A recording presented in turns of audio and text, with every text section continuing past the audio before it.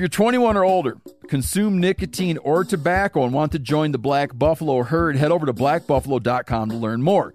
You can order nicotine pouches online. They ship directly to most states, or check out their store locator to purchase pouches at thousands of retail locations around the country.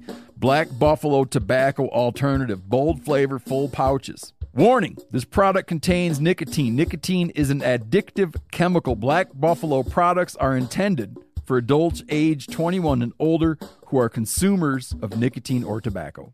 There's nothing like snook hook sets at dawn or catching a tarpon in the moonlight. Find your next fishing trip made easy on fishingbooker.com and experience the magic of the Sunshine State or any other destination on your fishing bucket list. Book a blue water adventure in search of sailfish or go snapper fishing with the kids. With over 6,000 captains and trips to choose from, planning your next one just got a whole lot easier. Download the Fishing Booker app on the Google Play or App Store, or visit them online at fishingbooker.com to book your trip today. You never want to find yourself out on the water fishing without your essentials. So it's best to always pack a Columbia PFG Solar Stream Elite hoodie to protect against the sun. Man, I was just in Hawaii and I had my Columbia PFG Solar Stream Elite hoodie with me. And here's the deal. We're in and out of the water all the time, getting in to go spearfishing, getting out, taking the kids to the beach. I'm not going to mess around all day putting sunscreen on, then having to get washed off. I just run a hoodie. Columbia PFG has a lot of great gear. So before you head out on the water, head over to Columbia.com/PFG to shop their performance fishing gear.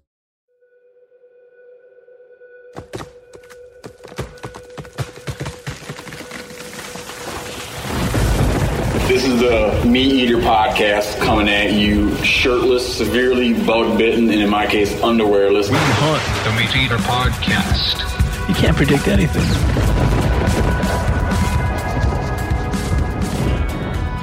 All right, guys, thanks for coming out, man. Whenever I'm doing something, I always try to think of like clever stuff to say in the beginning, but all I can think about is the thing that's probably the dorkiest thing to talk about, because you guys live here and you're used to people. Like, I'm from the northern tier, man. I'm sorry. I can't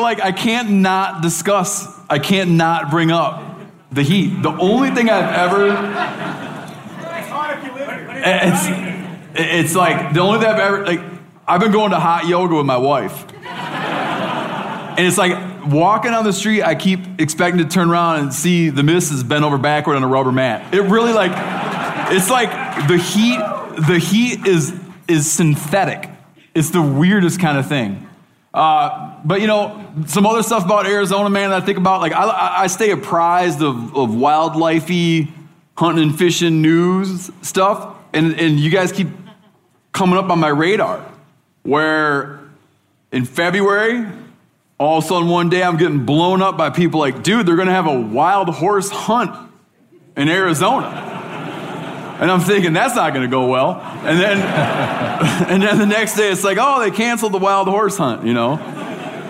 Then the other day, I was like really saddened to hear about, you guys got maybe 2 jaguars, and one of them turned up dead in Mexico, which was a major bummer. And then I got thinking, like, you got 40,000 wild horses and no one can touch them. You got 2 jaguars and one's dead, and you guys got it all wrong. So... I do have some good things to talk about down here. Like, I came down here, my first ever successful coos deer hunt was in Arizona. Very much, I have to thank for that your guys' very own Outdoorsman's, the store, if you ever go down there. Those boys lined me out on it, and I came down here for my first 2 very unsuccessful mountain lion hunts. And so I'll always remember you guys for that. And I thought of you guys earlier. Yes, I guess I got the email yesterday, but didn't read it till today, and I thought of you because I was reading about this new thing that just came out about Neanderthals. Not that I think of you guys as Neanderthals, but check me out.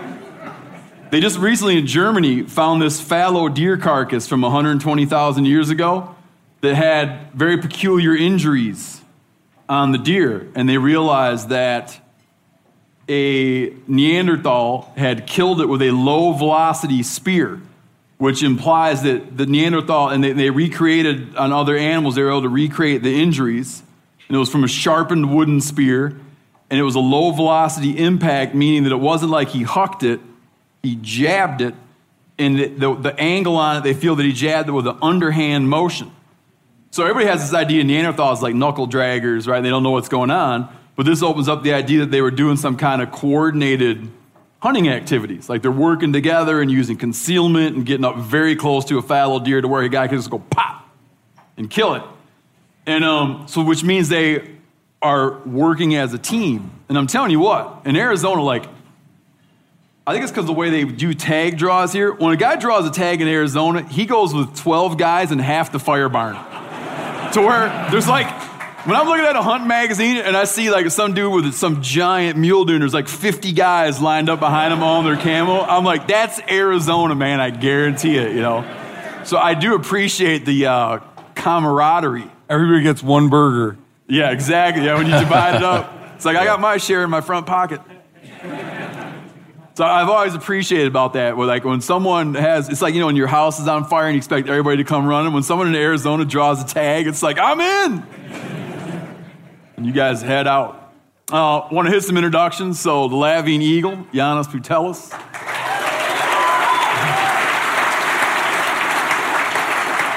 Everyone knows Giannis. And then on rare occasion, my big brother Matt will join.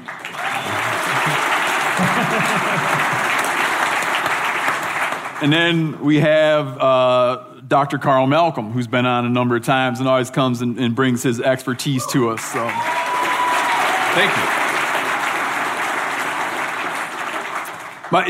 First question for you guys. Can you talk a little bit, I just want people to understand a little bit like the kinds of things you look at. Mamas. Yeah. I'm a research ecologist for USDA. When you probably think of an ecologist, you think of somebody that's outside looking at birds and plants and bees and stuff like that. But really what I do on a daily basis is administer grants and write computer code and do statistics. So I'm just kind of a geeky kind of a science guy that sits at a desk, I guess. Can everybody hear him okay? It's not, like, to me, it sounds like not loud. Step up, Matt. No, you're good. Drew, can you turn I'll start projecting from my bowels. Yeah. Like an acting student. So a lot of statistics. And Carl, do you want to break it down? Yeah. So also an ecologist. Rather than doing a lot of research as an ecologist, what I do is a lot of trying to apply the best available science that other people are producing to wildlife management, wildlife survey questions. So kind of a tech transfer position. But I also get to do a lot of teaching. Had a chance to work with the Forest Service's international programs, doing some wildlife ecology trainings in places like Russia. We're getting a chance to travel internationally. And then one of the coolest things, one of the things I like most, is opportunities to try to communicate about the significance of the work that we do to the people for whom we actually work, which are the American people. You know, I like to think about working for an agency as being a career that you should feel very grateful for, very privileged, and very service-oriented. So when I meet people for the first time and they're like, who do you work for? I like to say, well, I work for you. Work for all of you. You know, you guys are my bosses. And as things, you know, we have new chiefs come in, we have new administrations come in, things change over time. But the one consistent fact is that public service employees and agencies like the USDA Forest Service work for the American people. So I work for all of you, trying to help care for the single greatest public land system on the planet. This guy needs a new drink, Carl. So with that, I want to, now that you understand that, I want to bring up something that recently happened to me where on a previous show, you guys don't hunt a hell of a lot of turkeys, but you hunt some turkeys in Arizona, right? So like everyone who's like hunted turkeys just do like a yup. Oh, really?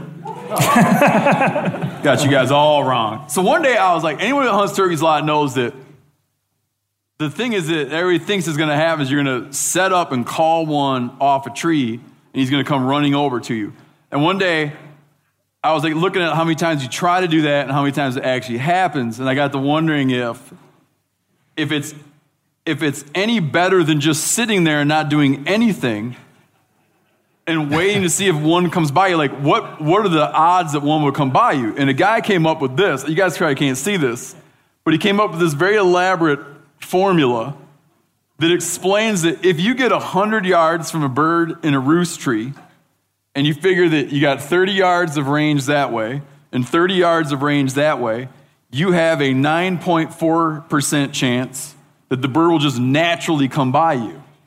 Which winds up for me calling into question like what exactly I was doing out in the woods that whole time, because I don't know that I've even hit. Like I'm doing like probably like slightly better than what I would do if I just sat in the woods by all the antics and all the calling. But I showed this to Carl, and you gave him an A for effort? I'm giving this guy an A with an opportunity for extra credit. Okay. All right. Because his math is sound. I feel like, you remember when you're in like junior high school, you're in some dry math lecture, and they give you a word problem? I feel like if one of my teachers would have given me this particular word problem, like spelling it out, you're this many yards from the tree, you can shoot this far in any direction, what's the likelihood of killing a turkey? My attention would have perked up in a big way in that class.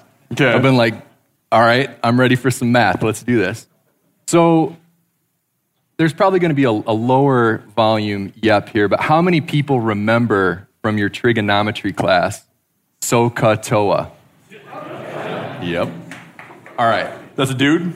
SOHCAHTOA. No, SOHCAHTOA. That was a Japanese philosopher maybe or something.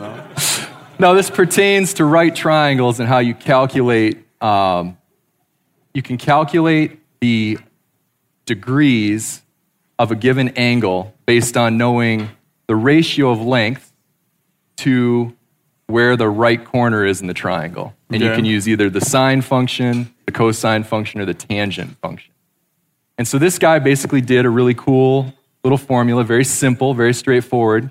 It gives you an answer about the likelihood, given some assumptions, of a turkey randomly walking past you. I'm not disagreeing with any of that. But when you emailed me this, I said, it looks like his math is sound, but what matters is whether or not you care about killing the turkey. Because in his language, he says, here's a function that will tell you the likelihood of the turkey walking past you, not the likelihood of you killing the turkey. And those are two very different things. Anybody ever have a turkey like walk within range that didn't end up getting shot? Yep. Yeah. I have. All right, so for extra credit, again, I'm not knocking this guy's math. I think he did a very sound job. Yeah. He would factor in all, yeah. There's a couple variables. And to back me up, I'm going to go to the single greatest turkey hunting book ever written by anyone. Which we talk about often on this here program. 10th Legion, Colonel Tom Kelly. All right. So for starters, if you want to kill the bird, and I'm going to the techniques chapter here, I'm going to quote the Colonel. Number 1, what you are interested in here is not shotgun artistry, but the simple delivery of a charge of shot. A delivery effected often through a hole the size of a grapefruit, or through a slit like the crack between two loosely fitting barn doors. You normally only have to deliver it once, and except to ease the cramped position you may be delivering it from, you seldom have to do it in a hurry. So what the Colonel's getting at here is that oftentimes the bird might be in range, but you simply don't have a shot. So the first challenge I would put to this listener is to come up with what I'm going to call a visibility correction factor. Okay. So you could imagine theoretically the difference between sitting, for example, in the middle of an agricultural field with turkeys walking by you at 30 yards. High VCF. High VCF, visibility correction factor. I like it, you're tracking. And you could imagine being on a real flat surface. Or you could imagine being in a relatively hilly landscape where maybe the turkey has the ability to drop down out of sight, or thickly vegetated. Okay, so there's got to be some function that this trigonometry expert can come up with that would correct for differences in visibility, which is going to pertain to whether or not that turkey ends up in your bag or hoofing for the next ridge. Yeah. Okay, so there's one suggestion. Again, this is extra credit because the math is sound.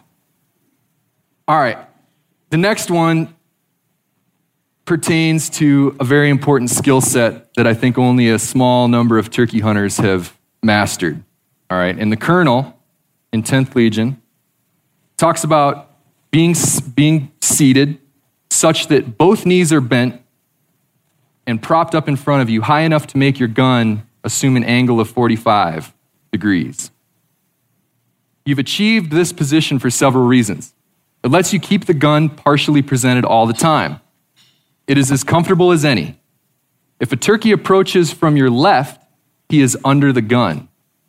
And if he comes from directly in front of you, you can ease the gun from your left knee to your right, and at the proper time, slouch down even lower, and let the barrel down until it bears. Now imagine this, everybody. The direction you are facing is considered to be 12 o'clock, straight ahead, and the colonel was a right-handed man. A turkey gobbler who has been keeping you pinned down for an hour and a half steps around an oak tree in plain sight at 30 yards at 3:15. If you were at 8:45, skill and intelligence would have again trumped over ignorance and superstition, but he ain't. Okay, so the colonel goes on to say there's two ways you can kill this turkey over here at 3:15. The first one is if you are a practicing voodoo witch doctor, you can strike him dead with a glance. He goes on to say it's a wonderful way to kill him. Not only does it save shells, which are so expensive nowadays, but it does not spoil the meat. If, however, you are a mere mortal, not skilled in witchcraft or spells or incantations, you can do one other thing. You can very, very slowly, 1 inch at a time, carefully change hands, bring the gun up to the left shoulder, squinch up your right eye, look down the barrel, and bust him right where he stands in the plain, old-fashioned, expensive way the rest of us do with a shotgun. So the next variable is what I'm going to call the Kelly factor. Yeah. Can the shooter pull off what he's talking about and shoot ambidextrously? Can they shoot everything from 9 o'clock to 3 o'clock? What Colonel Kelly calls turning 3 o'clock birds into 9 o'clock birds. And so the other extra credit opportunity for this listener would be figuring in the Kelly factor. What's this dude's name? Adam D. Nowak. All He's right. got more work to do. More work to do. Another slightly a numbers question for you guys. Matt, I one day mutilated something you were saying about how many stars how many planets there are. We're being interested in animals. Can I interrupt? I'm sorry. Something's going to bug me for the rest of the night if I don't say it now. And then Adam's going to email me and be like, dude, what? Come on. When he first showed up and gave us those pieces of paper, he said, this is in a perfect scenario. You're pretty much working a bird coming off of a single oak tree and you got no other, no veg around you, nothing rolling at all. He gave the answer to the toy problem, which is an excellent starting point. Yeah, exactly. Dude, I'm not knocking So it. I'm just saying that he kind of already has gotten some extra credit. He did not say anything about the Kelly factor. Kelly factor. Yeah. Yeah, but your thing was about all the birds that just fly off. There's that too. There's also the CSTB factor. CSTB? Can't see the beard. Oh, that's good. That's good. And there's another variable at play. One of the assumptions would be that the turkey has not detected you on your approach, because you're making this assumption that 360 degrees in a circle, and he's saying random chance that bird could go any direction. But it's pretty darn hard to get in on a bird and not tip your hand at least a little bit to the fact that you're there in the woods. So there's some assumptions at play here. I'm not giving the guy anything less than an A. I'm just saying. I don't care anything. Now, I'm getting that framed and hanging on my wall, and nothing you're saying is make me not want to frame it and hang it on my wall. He gave a very elegant solution to the basic. I like it. Yeah. being interested in animals, I'm interested in the idea of other animals on other planets. This comes up often. And one day I was saying something like, I was saying, my brother, this guy here, I was saying, he was telling me that considering how many other planets there are, you were like, I'm pretty open to the idea that there is an 8-foot Wookiee who hangs out with a smuggler. Like, and a dude wrote in and he goes, how many are there? Because I've heard that there are as many planets as there are grains of sand on Earth. Yeah. Well, I heard a podcast not long ago with a physicist, and he was saying that, like, theoretically, it's entirely possible that there are so many possibilities for life in the universe that there's probably, like, a group, an ensemble of people somewhere that look exactly like all of us. Talking about, you'd come across a scene where everybody is doing like we're doing, and it's all exactly the same, except Giannis has a green shirt on. But then if you go further, you'll find the one where it is blue. It's a 6.2% chance that a turkey walks past you. But yeah, so there's this idea that's floating around that's avant-garde in physics now that, if you're willing to look far enough, you could find this replicated. and not just a Wookiee. Okay, another statistics one, and you kind of talked about this earlier, and I really wanted to get into this because this is something that comes up with people all the time. Having a number of encounters with grizzly bears. And I always felt like I had in my head to be that, man, it seems like it's leading somewhere. Like this is going somewhere. That every time, you go in the woods, it feels like, or going to the grizzly bear areas, it feels like it's just heading in a direction. And then this October, we had like a really, a big mix-up with a bear. And there was a real close call, and there was physical contact with a big brown bear. And I later said, I feel like I was going down a canyon wall, wondering where the bottom was, and that I had found the bottom now. That was where this was headed. And now there's no way it could get worse, and I was now climbing out of the canyon wall. And 3 different guys wrote in to say that, and I was just expressing kind of like how I felt, but 3 different guys wrote in to say that what you're committing is something called the gambler's fallacy, or the Monte Carlo fallacy, or the fallacy of the maturity of chances, which one of the guys pointed out, tends to afflict people who are involved in tag draws. Big game tag draws. And this is something I've asked you, Matt, about 1,000 times. Is how does one cope? I used to feel, I'd be like, okay, if there's a 25% chance of drawing a tag, right? I'd be like, oh yeah, in 4 years I'll have that bitch, right? Which isn't how it works. Can you expand on this for a minute? Well, there's a lot to expand on there. I mean, so there is a lot to expand on. There's a lot to explore there. Probabilities are not intuitive numerical objects. First of all, this idea that you had that when your analogy about descending a slope, I'm assuming you're meaning that you felt like the likelihood that you were going to get attacked was increasing, right? Yeah, the more exposure, the greater the chance of the attack. And then I feel like the attack happened, and I was like, oh, so there it happened, and now I just feel like it won't. Yeah, I could see why. I've never heard it called the gambler's fallacy before, but I could see where, because gamblers are guilty of that, and so are sports enthusiasts. My team is due. I'm due for... It's kind of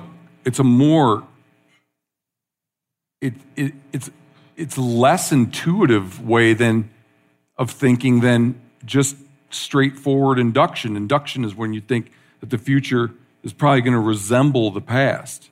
It's more of like a counter-inductionist standpoint where... Meaning like, I never draw it. So. Yeah.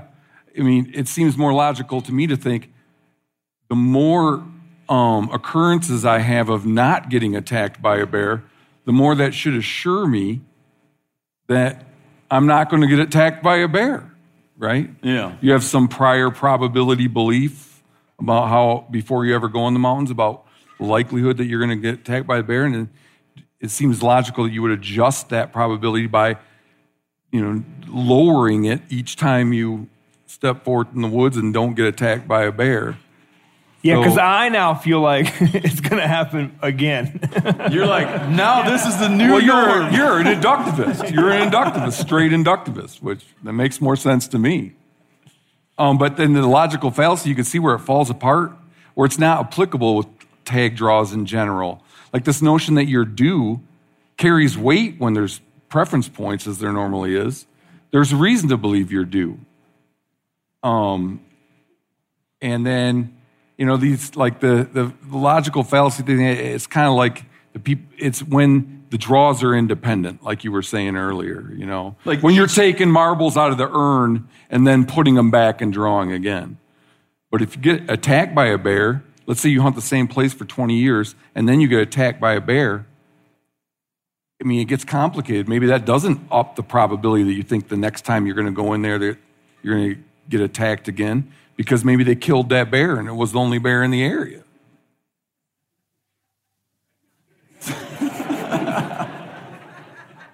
So can you real quick break down? I don't know if I get at all talking about what you were wanting. You talked about part of it, but the other part I want you to talk about is, I think just real quick, because I remember you explaining this to me and it relieving some tensions I felt.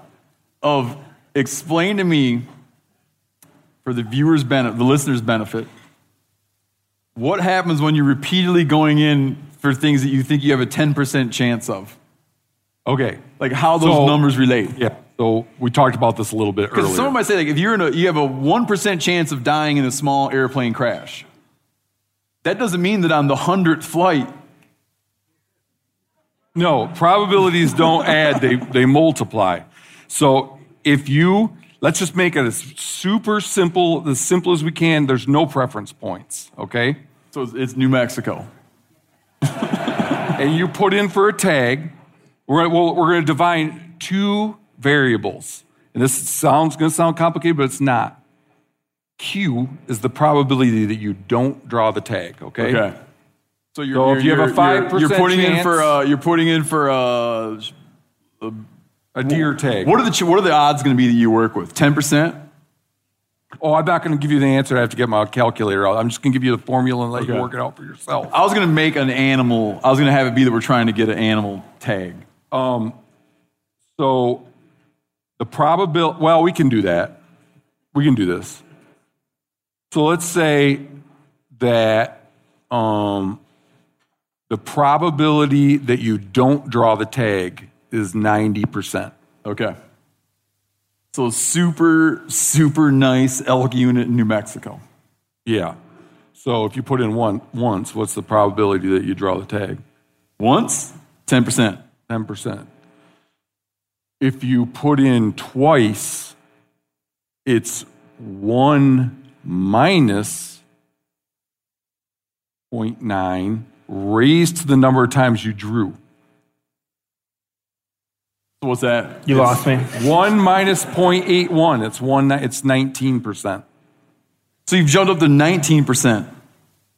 But then if you put in again, it's 73%. 4 times is 36. It's 64. So there's this. It never degrades to a 0% chance that you don't draw, or that you. And it never achieves 100%. Never achieves 100%, right? And this is all looking into the future, right? So you could say, all right, if I apply for the next 5 or 10 or 15 years, here's my percent given all those opportunities. But then next year when you apply and don't draw, you're back at a new starting point, right? Because they're memoryless. Yeah. Because it has no memory. Like when you flip a coin, the next coin you flip doesn't know what happened with the first coin. So The formula is, like I said, Q is the percent chance you don't draw it. N is the number of times you put in. So 1 minus Q to the power N. Yep. Tracking.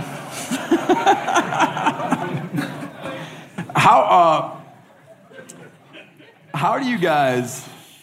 This has nothing to do with what we've been talking about. But I was curious because this is a thing that someone wonders about, and it's an interesting question. When you're out hunting with other people, what are the things that you consider when you consider, like, who's up? Because I've done everything from drawing straws to just having a sort of like a really like complex understanding of what's going on, that sort of like what's happened in people's past, what sorts of opportunities they've fielded, how far did they come, who's this seem like more special to? And you arrive at like, you know what, if we find one, you go ahead. Thanks, man. Done. How do you guys work that out? Because you said something to me one time. You were saying something to me like a problem with, you like to hunt by yourself, which I'm going to talk about a little bit. You, Matt, like to hunt by yourself. And you're saying, because I never have to wonder who's up. Right. Oh, it's a source of tension, for sure. Yes. But I would agree. You described it very well. All those like background considerations of, well, you missed that nice one last year, and it's been a few years, and I got one. But I've been working way harder, and this is his first time out. He doesn't deserve it. It's my spot. Yeah. But he kind of suggested I ought to go look here. Right. Right. So I've hunted more with Giannis the last few years than anyone, and Giannis and I kind of just take turns. Like, it feels like that we're going to go after something, and I was the one in front last time, so Yeah. you'll be, and that seems to work out good. I'm still mad that I'm not the one up front, but So out of you two, who's up front right now? oh, clearly me, dude. Yeah, I'd have to agree. So you guys got it worked out. Who's up? Well, this was a crucial conversation I wasn't planning on having on stage, but glad to have it out of the way. So it's like in your mind, you know that this is something that has to be sorted out. I was joking. What usually happens, because he gets into the woods a week ahead of me. And so by the time I get there, it's just like, hey, I got one down. Let's go pack it out. I'm like, all right, sweet. Got here just in time. And then it's my turn after that. So it works out. Hey, man, after years of fine print contracts and getting ripped off by overpriced wireless providers, if you've learned anything, it's that there is always a catch. So, when I heard that for a limited time, all Mint Mobile wireless plans are $15 a month when you purchase a 3-month plan, I thought, well, what's the catch? But it turns out there isn't one. Mint Mobile's secret sauce is that they sell wireless service online. They cut out the cost of retail stores and pass those sweet savings directly to you. Ditch overpriced wireless with Mint Mobile's limited time deal and get 3 months of premium wireless service for $15 a month. To get this new customer offer and your new 3-month unlimited wireless plan for just $15 a month, go to mintmobile.com/meateater. That's mintmobile.com/meateater. Cut your wireless bill to $15 a month at mintmobile.com/meateater. $45 upfront payment required, equivalent to $15 per month. New customers on first 3-month plan only. Speed slower above 40 gigabytes on unlimited plan. Additional taxes, fees, and restrictions apply. See Mint Mobile for details. Man, I'm just coming back not too long ago from youth turkey season in Wisconsin. Now, last year at youth turkey season, it rained and snowed the whole time. This year at youth turkey season, it was in the 70s and even up to 80. So me and my kids are pouring it to it. And after a while, I realized they didn't drink anything all day, and they haven't drank anything all day. Well, that's why it's important to get hydrated and have something you're going to like to help you, encourage you to get hydrated. Doesn't matter. Outdoor events, turkey hunting, playing sports, beach days, mountain adventures. Summer requires extraordinary hydration that's built for everyday dehydrating moments. With 3 times the electrolytes of the leading sports drink, plus 8 vitamins and nutrients in a single stick. It's clear why Liquid IV is the #1 powdered hydration brand in America. Tear, pour, live more. One stick plus 16 ounces of water hydrates better than water alone. I'll say that again. Hydrates better than water alone. Turn your ordinary water into extraordinary hydration with Liquid IV. Get 20% off your first order of Liquid IV when you go to liquidiv.com and you use code MeatEater at checkout. That's 20% off your first order when you shop Better Hydration today using promo code MeatEater at liquidiv.com. Get incredible deals on premium cuts from ButcherBox. Do you like free protein for a whole year? Well, deals this good are hard to come by at the grocery store. At home, I got 2 freezers, but you know what I'm saying. I like to have a freezer stocked full of stuff. I like feeling prepared, man. When I come home and it's time to make dinner, I like to go in. I got all my proteins lined up in there. Just makes me feel good about stuff. And with ButcherBox, you'll always be prepared with meat in the freezer. It means fewer trips to the grocery store. Delivered right to your doorstep with free shipping always. You get a variety of high-quality cuts at an amazing value. You'll get exclusive deals as a member, too. Sign up at butcherbox.com/meateater and get our special deal. ButcherBox is offering our listeners a free for a year offer plus an additional $20 off. Choose salmon, chicken breast, or steak tips free and every order for a year. So every box you get has that in it, free for a year. Sign up today at butcherbox.com/meateater. Make sure you use code MeatEater to choose your free for a year offer plus $20 off your first order. Do you got any special? I'd add a couple. I think the seniority thing is a big one. You know, we talk a lot about trying to get new people in the field, and I think giving like repeated opportunities to somebody who's new makes a lot of sense. So this idea of seniority, I think it's super important to have this figured out in advance and then stay committed to it. I've been in situations where taking somebody else out on a mule deer hunt, for example, like, you know, my little brother, it's his turn, then I'm glassing and just see a tanker buck. I'm like, oh, that's his turn, you know? Gotta stick with it. So like communicate it in advance and then stick with it. I think when you're glassing, some people will go with whoever spots it. It's gonna be their opportunity. I don't like that. Well, if you're, It's just too much like, I saw it first. It seems like something like how my kids would decide who gets like a lollipop. Well, so imagine you got like a good glassing spot with a bunch of country to cover, and you go to 2 separate sides, right? And I'm glassing in one spot, you're glassing in the other. You know, option 1 is I glass one up, I'm like, oh, it's Steve's turn, come take it. Or option 2 is whoever spots it goes for it. I'm just laying out options. Let me tell you, You're right, but you're wrong. Okay. If I was hunting with you and we hadn't had the discussion, which is, I've been in that situation, hadn't had the discussion, and we both, like, with you and me, it wouldn't be like a big question of like who got what, because we both have a lot of opportunities. Sure. And you said, I'm out of here, I spotted it. I'd be like, yes, correct, go. Yeah. But in the back of my mind, I'd be like, that was kind of a dickish move. Yeah. No, I hear you. So even though he's got every right, that you had, here's the thing, everyone does this. What do you think? Right? And you like know where you want it to go so bad. And you've got in your head, you've got it sorted out, but you still have the moment where you give the guy the chance to sink or swim. Yes. Hunting with Callahan. We one time hadn't had the discussion at all until we're looking at a nice buck almost in range. And we look at each other and it's just like this, Yeah. Well, that's why we hadn't had to talk, and that's when we drew straws. That's why I think getting it straightened out in advance makes sense. If you're going to do like a really sort of sharing partner approach where you spot a deer, it's my turn, you let me go after it, let's just have that conversation in advance and stick to it. Yeah, it's an awkward conversation. It is. But then the last one I would leave you with on this topic is a guy who I loved to hunt with, this phenomenal mentor I had in New Mexico. We haven't drawn in a couple years, so I'm using it like past tense. He's still a guy that I'm applying with, but he's a guy in his 70s. His name's Dick Polk, phenomenal elk hunter. Grew up around Deming, New Mexico. Guy's just knows his stuff. And I moved from the Midwest to New Mexico, and this guy took me under his wing. And I had very limited elk hunting experience. And Dick is a very accomplished elk hunter. And so he's very, very picky.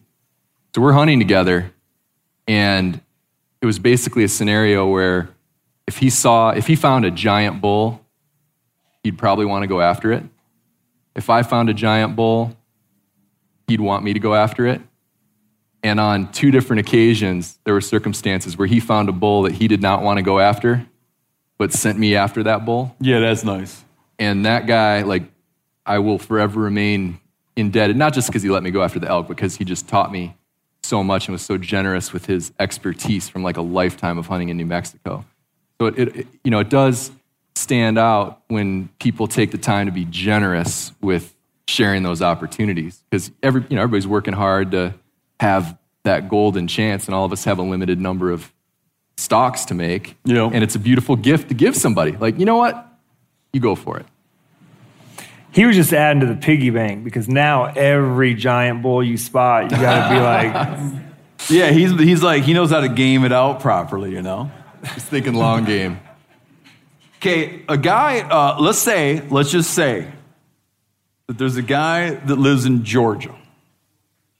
And let's say that in Georgia, it is not permissible to hunt black bears using bait. And it's not permissible to hunt black bears using hounds. He gets the noticing that, man, black bears sure like persimmon trees. What would happen to a fella, say, that he goes and starts planting persimmon trees in the national forest, knowing that he thinks he's playing a 10-year game here? And he wants to know, morally, where am I? And legally, where am I? I don't know on legally. I think morally, that's great. Like, it's just such a like long game and investment, and kind of like, I'm like, please, right? As though I had the ability to say yes or no, but in my mind, like, yeah. But where is this dude on the legal end? Can you just go do like random like civicultural activities on national forest land? So I'll jump in here. Well, that's why I wanted to ask Carl about this, because he dabbles in the national forest system a little bit. Well, it's like, can a dude do that? Like, be like, I'm going to plant a big berry patch and then start hitting it. No. The idea of like managing. Oh, can I? Go ahead. He wanted to point out that it's not like I'm planting alfalfa or something. He wanted to point out that this is a native, right? I'm planting a native tree in its home range, which he felt was a very important thing to throw in. Let's just say. Okay. Hypothetically speaking, I would not condone the activity from a legal perspective. I think you could liken it to any other manipulation of the national forest, which, when we talk about doing any kind of vegetation management, there is a public engagement process. People get to weigh in. I know we're just talking about a few trees here.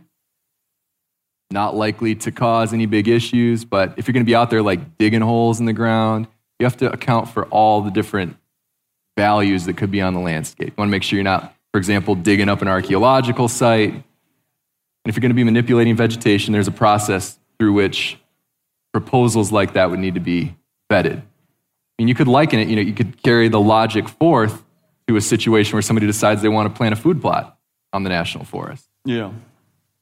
So, you could make the slippery slope argument. If you allow this, then maybe you should allow the next thing. Yeah, I'm a sucker for slippery slope arguments, man. Yeah. Because I do believe that the slope is slippery. Yeah. In almost all things. That's where my mind goes. I would plant a whole truckload of persimmons so I made sure there was plenty of seeds to germinate into a tree.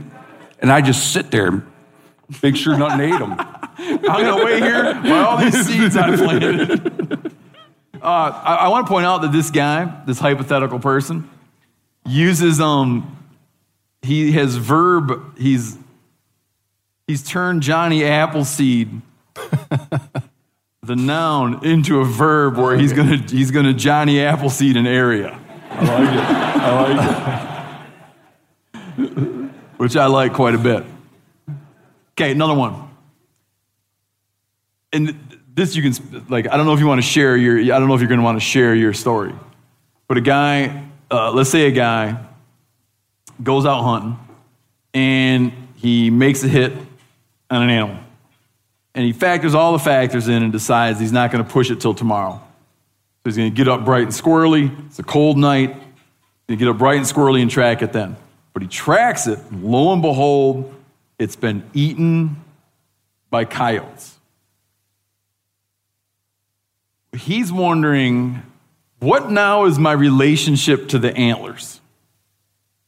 He's like, would you keep the antlers? I would 100%. But I would keep them exactly for what they were. Like I don't think I would feel tempted to present them as something they weren't. Like I would be like, they'd be sitting there where I keep that kind of stuff. And I would say to people, see that? Well, here's what happened, right? I would have them, they would be emblematic of not quite getting it. Or, you know what I mean? They'd mean something, but they wouldn't mean what it meant had I gotten it. Totally. You follow me? Totally. Yeah, man. Yeah, for me it'd be like, let's say I had found it. I mean, if you don't eat it, then you can't. It's not a point of pride. That's where you draw the line. Well, there's a couple. I mean, reasonable people can disagree. For me, it's got to be shot on public land, and it's got to be, and and you got to eat it. That I would look at that rack with sorrow. I would take it. It would be a sorrow rack. There'd be more sorrow than. But you would remove it from the woods. Oh yeah. Would you notch a tag? No, I wouldn't. I mean, like guys do that out of penance, But I don't know. Like hunting season only comes once a year.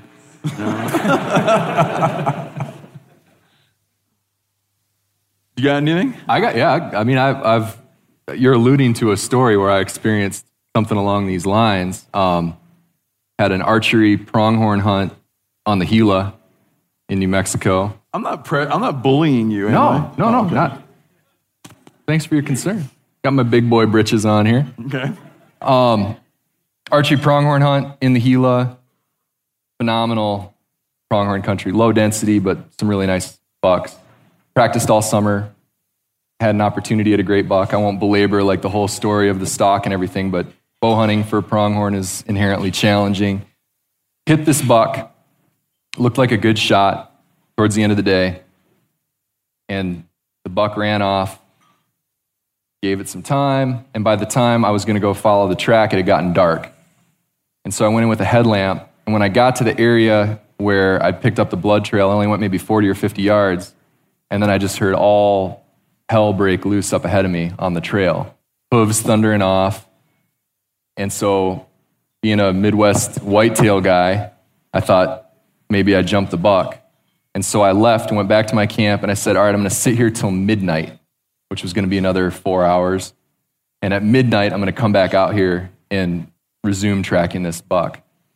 And came back at midnight, parked my truck to start hiking back into where this all had gone down, opened the door, and the instant I opened the door, I could hear the coyotes on the carcass, just fighting and howling and yapping and making all kinds of ruckus. So I didn't even go to try to pick up the blood trail. I just walked towards the sound of this chaos. And the sound that I had heard earlier had to have been all the does that had piled up where the buck had gone down. Yeah. Because he only went 75 yards from where he'd been hit. But by that point, basically the back half was gone. The neck was chewed up. The organs were all pulled out and eaten. So then I commenced... This wasn't even the next morning. No, this was that night. So I then commenced to salvaging what meat I could off that animal, which was half a back strap on each side, some neck meat, most of the shoulders. And this was a really pronghorn of a lifetime kind of animal. And so I took the head as well. And later on that season, my wife ended up getting a really nice buck. where I was able to take the cape to mount the horns of this buck that I had gotten with my bow. Okay. Right? And it has a different kind of feel to it than it would had I managed to salvage every ounce of meat off that animal, you know? And it so was when you're at your house and a dude comes up and does as dudes do, where they kind of come over and stare at it, and that invites you to say like, "Oh, let me tell you." No, I tell him the There story. I was. And so the mistake I made, I mean, it was a good shot. The mistake I made, you know, people talk about how easily pronghorn go down. There's no mistake, I don't think. Well, in hindsight being 20/20, I wish I would have just followed up, because all those does ran off. The buck was laying there. He would have been totally untouched at that point. Yeah. But it was just a matter of a few hours. And the other thing that was interesting about that was, as I was salvaging meat off that animal, the coyotes were still close enough yapping at each other that I could hear them yapping on either side of me, like, "Bark! Bark!" And I'm sitting there trying to carve meat off. And, you know, I've been around all kinds of wildlife, and I know coyotes are not like a big, scary animal, but the hair on the back of my neck, just being out there in the dark with this carcass, like carving meat off with. Yeah, because it's the object of their desire. Yeah, there was definitely like this primal kind of vibe to it. But I would agree. Yes, I would take the antlers or the horns with me, but they almost become, especially if you lose all the meat, they almost become like a token of sorrow and apology at that point in my mind. But why do we keep these, you know, the word trophy is a really loaded word, right? Yes, sir. Like, why do we keep any of these mementos? It's about the story. It's like, you know, somebody buying a rack at a thrift store for $40. I just do not understand that. Like when you walk into a Cracker Barrel and you see the deer on the wall, right? Like Yeah. it's a hollow. No, then it means there's got to be some connection. But if a buddy of mine gave me something he found out in the woods, I might hang on to it. Yeah. But if I would never buy something, I would never, like, at a yard sale buy something that someone found out in the woods. But if a guy I kind of knew, even if my buddy's buddy found something weird out in the woods, I might hang on to it, because at least it felt like somehow There's a connection. Yeah, and it can get to be kind of a loose connection. But recently, a guy gave me a hunk of a little chunk of a mammoth tusk, but I didn't know him and didn't even catch his name. And that hunk of mammoth tusk doesn't mean a fraction to me what a mammoth tooth that was given to me by a buddy of mine. Yeah. Because I can look at it and right, you can't even really like put your finger on it. But there's some sort of there's like there's symbol rich things, wildlife relics. Yeah, and it doesn't have to be positive, is the point I'm making. Like, most of the time we associate these things with like almost unequivocally positive experiences.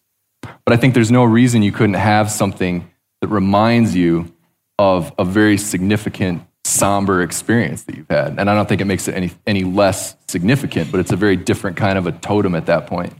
But it opens up, like, what happens when a dude goes into some little 100-acre enclosure, you know, and arrows some 400-inch bull that he bought off a guy.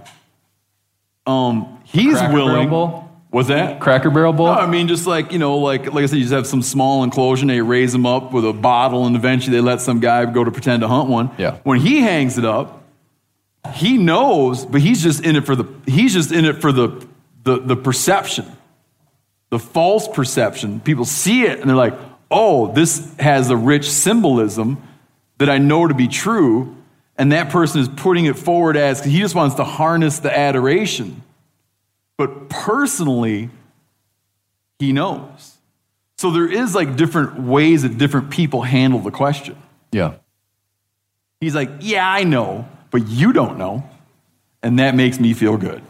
You know? Do you think it really does, though? You think that really makes it just seems... If it didn't, it wouldn't be something that happened. Yeah. But Matt, talk about, you haven't talked about this with us before, when you had the bear steal your elk. Can you tell that story? Yeah, a few years ago I was hunting and by himself. and I shot an elk and took it apart, and it was, by the time I took it apart, it was dark, and I had a couple miles back to my camp, and I just was out of steam, so I didn't try to get it in a tree or anything, and The next day I came up, tried to get up early in the morning, try to get back up to it, and it had been, a bear had found it and buried it all, destroyed about half of it. And like an area about as big as this stage, it looked like a D9 cat had gone through it. I don't know. There was a lot of surplus digging that seemed to go on. Like he was doing extra digging. Yeah. But he sucked back the boneless. Sucked back the boneless meat and buried the bone in. Yeah. Yep, pretty much. Like I got the back quarters off of it, and I can't remember, and other little bits and pieces, but I figured I lost about half. And I remember you saying you took it down to a river and washed it off and loaded it on your lawn. Yeah, and then I tagged that, and I was like, I'm not gonna not take that and have it be my elk for the year. So when you look at that, do you look at that like, man, that was shitty luck? Do you look at it like lesson learned?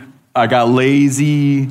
Now I'm... Yeah, I would never leave an elk on the ground in grizzly country again overnight. So that was just a very practical lesson I derived. I didn't beat myself up about it too much, but... And you hung the antlers?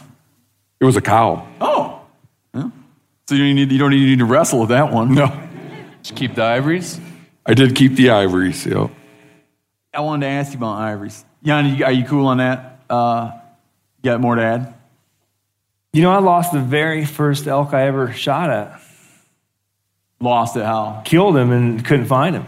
Yeah. And they found him like 2 weeks later with the bear on top of him, and there was no salvaging whatsoever. And I got the antlers, and I was, 19 or 20. I was really even too young to wrestle with it, but looking back on it now, it's funny because we've had this conversation. I haven't thought about it prior to right now, but I remember taking pictures we actually went into the woods and I had some buddies take pictures, of the antlers with me. Of a 2 week... Yeah, I did it. I did that. But I remember having, now looking back on it, I wasn't, it definitely was just different. Like I didn't have the excitement that I, later did when I went out and killed my first elk and I watched him fall over dead, Yeah. But, show everybody your wedding ring, Matt. It's a genuine, a genuine elk ivory ring. Do you feel that, what is that, why that, right, for a wedding ring? It just seemed like the default. Like my wife and I's first date was elk hunting, and she was with me and helped me pack this elk out. It was I didn't even ever really consider a different thing, I guess. Yeah. They say that the ivories are vestigial, right? Yeah. Vestigial tusks. Elk had 6 to 8 inches. a 6 to 8 inch tusk. Yep. It's hard to picture.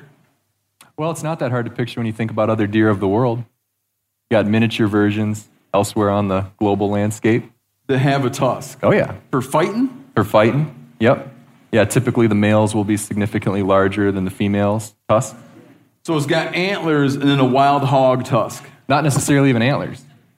So, for example, in China, in the area where I did some of my Asiatic black bear research, they have a little diminutive deer that they call the muntjac or the barking deer. Oh, yeah, I've seen that. And they've got tusks, and they vocalize. I mean, being a Michigan kid in China for the first time, where you have just 7 different ungulates running around on the landscape, blows your mind. You see a little deer the size of a small dog jump on a log and start barking at you. Just what is this place? But yeah, they've got fangs. Chinese water deer have fangs. So yeah, it's like the antlers on elk have gotten bigger. The tusks have gotten smaller. Oh, okay. But yeah, it would have been for fighting. And there's some behavior when bulls are in their aggressive mode, not just when they're bugling, but when they're posturing. They'll do this thing, maybe you guys have seen it, where they'll lift their lift their lips and show their whistlers a little bit or show their ivories. Really? Yeah. They'll do that kind of posturing still. So it's like a behavioral relic from back in the day when they'd be showing each other their tusks. A thing I wonder about elk ivories is liking ivories learned, or would people independently arrive at the fact that elk ivories were cool? Oh man, it's like a thing in the top of the elk's mouth that's made out of actual ivory. It seems like You feel like people would independently arrive at the coolness. Think that was pretty cool. It's not like elk hunters of this era who are thinking it's cool.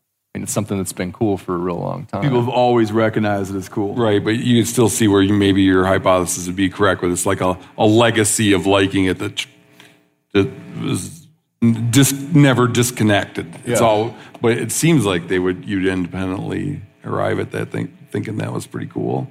Do you guys think that a vegan can drink breast milk? That was a terrible segue. I'm going to give you a 0 on the 1 to 10 scale for segues. You don't think the segue? Speaking of elk ivory, I feel like I do some polished segues now and then, and I just didn't have the energy, man. It was like a shock. We expect more. Yeah, because like I don't know. Speaking of vestigial tusks, I'm only bringing it up because a guy wrote in who works with a vegan and knows that they breastfeed their kid and doesn't want to ask them, but like, isn't that not? Like, if the definition, right? What is the definition of a vegan?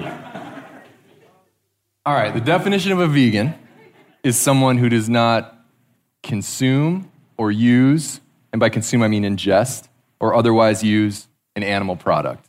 Without getting into the hows and whys. Yeah, just do you or do you not? It's not a question of like your ethics.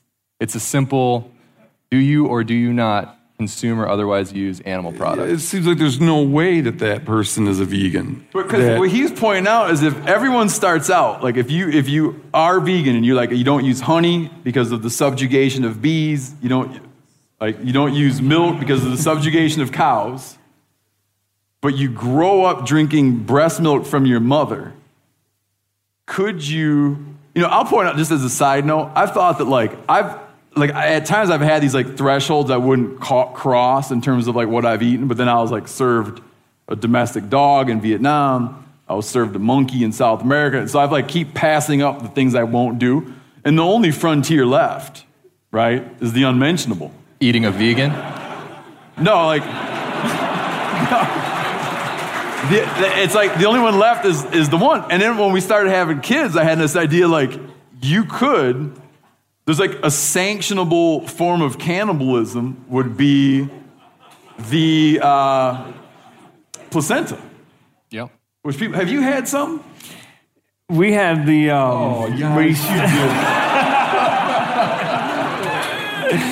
I believe that we sent ours away somewhere and then we got back basically I would have done that myself. No, it came back in pill form. I got a question though. So you shipped off a placenta in the mail, and 6 to 8 weeks goes by, and here's the pill. Yep. Can I ask a question? Yeah, please. All right, so there's 1,000 questions. All right, so when I started deer hunting, yeah, I didn't have anybody teach me how to butcher a deer. Is this a real bad segue? No. Oh, okay. I didn't have anybody teach me how to butcher a deer, but I cared for the meat well and took it to a processor. Mm-hmm. And when I got it back, some of the meat seemed pretty good. Other packages of meat seemed less so.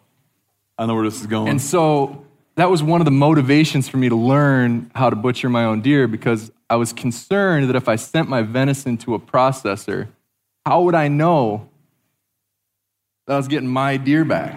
Let alone a deer back. I'll point out, some processors are even open about the fact that they do combo. That they batch it. They batch your grind. Did you check this out? Were you like, do you have any worry that it wasn't your? There's some lady in Kansas, and you're like eating her placenta. So? But I don't understand why did you want it in a pill form anyway?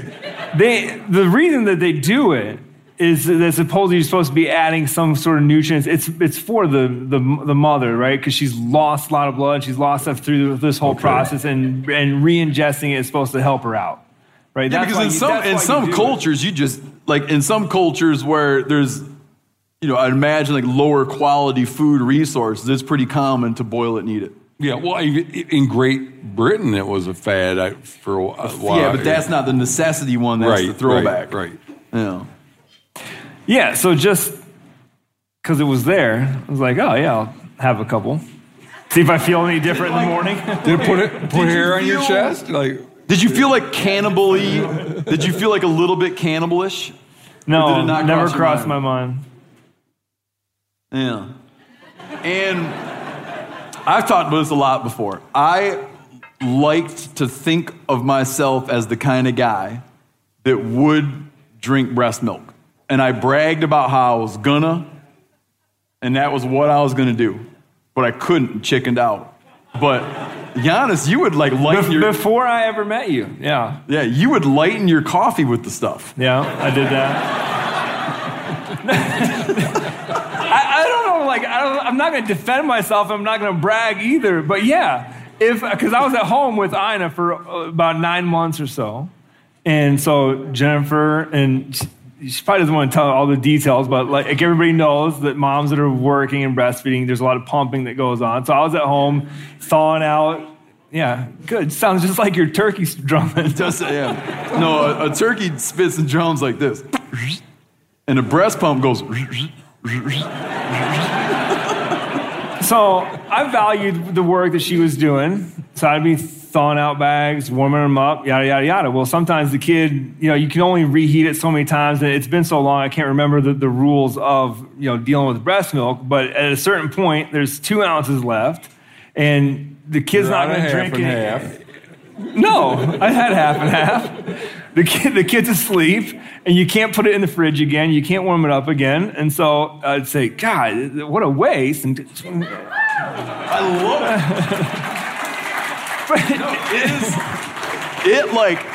The fact that I couldn't do it is a burden to me.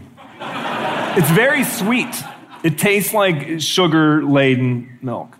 But to return back the question about... And granted, in all fairness, if I was going to ask questions like understanding vegan questions, I should probably have take the time to go ask someone who is, right. This is not accurate, or it's not the best way to go about this. But it does bring up this thing because I remember going to a Jewish scholar and asking about Old Testament dietary law, and in the Old Testament, it'd say. The stuff only things with cloven hoof. Only things with a cloven hoof. And we look now in the prohibition on eating pork, for instance, okay, in the Old Testament. Don't eat pork. And we look, we're oh yeah, well, the reason they said don't eat pork is because trichinosis and other kinds of diseases. So that's why that's in there. I know that's why that's in there. But you go ask a scholar, and it was a believer and a scholar would say, you don't know why God said that. It's not for you to understand why he said it. He said it, and that's the rule. And don't try to guess what the motivations were and then determine that now the motivations aren't valid anymore. On and on, right? So with the vegan thing, you look and be it's because you don't want to, like I said, be mean to bees. So you don't eat honey. But let's say all the bees just, for some weird reason, there's a colony of bees with honey, and for some weird reason, all the bees just fall over dead. So no one's being mean to the bee by taking the honey. But you still wouldn't want to take the honey to stay true to your conviction, I'm guessing. No one's subjugating the bee at that point. So in that way, I feel if that's what it is and that's true, then you can't drink breast milk. This is not a major question. This is not a problem. It's just something I wonder about all the time. I mean, along the same lines, you could ask, well, can a vegan eat roadkill? If an animal just died, hasn't been subjugated, it's dead, it's meat laying there. I would guess not. The answer is no. It's an animal product, just like mother's milk. You want to see a segue? Yes. Where are you guys on like roadkill right now? Wow, did we just change topics? I can't even really tell. Yeah. Are you still on it? Like, do you go out of your way? Like, I mean, because we used to go, right? We'd go out of our way to get it. Right. Yeah, I still once in a while will pick something up, a pheasant or something like that, if I know it's fresh, yeah. Yeah. Not I don't know why, but not to the, maybe I eat a little higher in the hog now. It's like we live in the land of plenty and... Yeah, like a full freezer. Yeah, but I'm definitely not opposed to picking up some roadkill. Yeah. Do you ever feed your family roadkill stuff? We tried once with an elk that was smashed up, I believe, it was like a garbage truck that had run through a whole herd. And my good old I-70 there in Colorado, and my buddy Jimmy went through the whole process and just pulled over and waited, and they lifted into his truck, and I went and helped him butcher it. But the whole thing was just purple and smashed, and we ended up just feeding it to Otis, the dog. Yeah. So we tried, but no. But I think somehow you mentioning pheasant, I would think that if I came across a turkey and I didn't have to punch my tag and I was able to quickly look at it and said, oh, there's 2 good breasts and 2 good thighs, I mean, yeah, why not? But I'm not picking up badgers and raccoons and squirrel, I'd probably pass. I remember driving back from hunting one time, and this is in northern Montana where they have the Intercontinental Ballistic Missile System. The Minuteman II project is, strewn across the northern Great Plains. And they're always, the missile silos are always off the road quite a ways. I remember passing one of those missile silos, the entrance, and seeing a brand spickety new Army jacket that had fallen out of a guy's truck, and picked that up, and I'm like, score. Because that was back in the days when stuff like that was like, you were loving. Right? Yeah. To have found a $20 jacket or whatever, an Army surplus coat. But this wasn't even surplus. Yeah, it was like a dude's jacket.